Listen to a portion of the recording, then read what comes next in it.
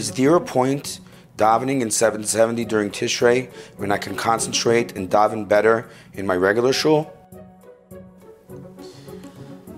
Tishrei, we know, is the letters Reishis, the beginning. Tishrei is the head of the year. It's what gives us power to the rest, for the rest of the year, for everything that continues during the year. The connection of the limbs of the body to the head is not a connection where the limbs of the body understand or feel what the head is telling them. It's a connection of what's called Kabbalah Soil, meaning that the limbs of the body follow what the head says because of their essential connection.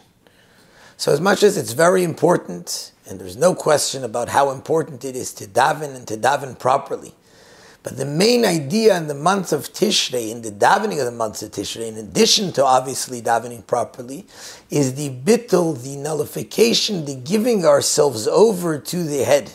And the place where we can do that, in the physical place in the world, is when we go into 770, which is the Rebbe's shul, which is the Rebbe's place. When we're over there and connecting to the head of the Jewish people, even if the davening isn't, and of course we have to try and daven as good as we can, as well as we can. But even if the davening it's harder to daven properly, but there's something much deeper that I'm doing. I'm giving myself over, I'm connecting myself with a complete bittul to the head of the Jewish people, and in that way, connecting the head of the year to the rest of the year and bringing that connection into every day of the year.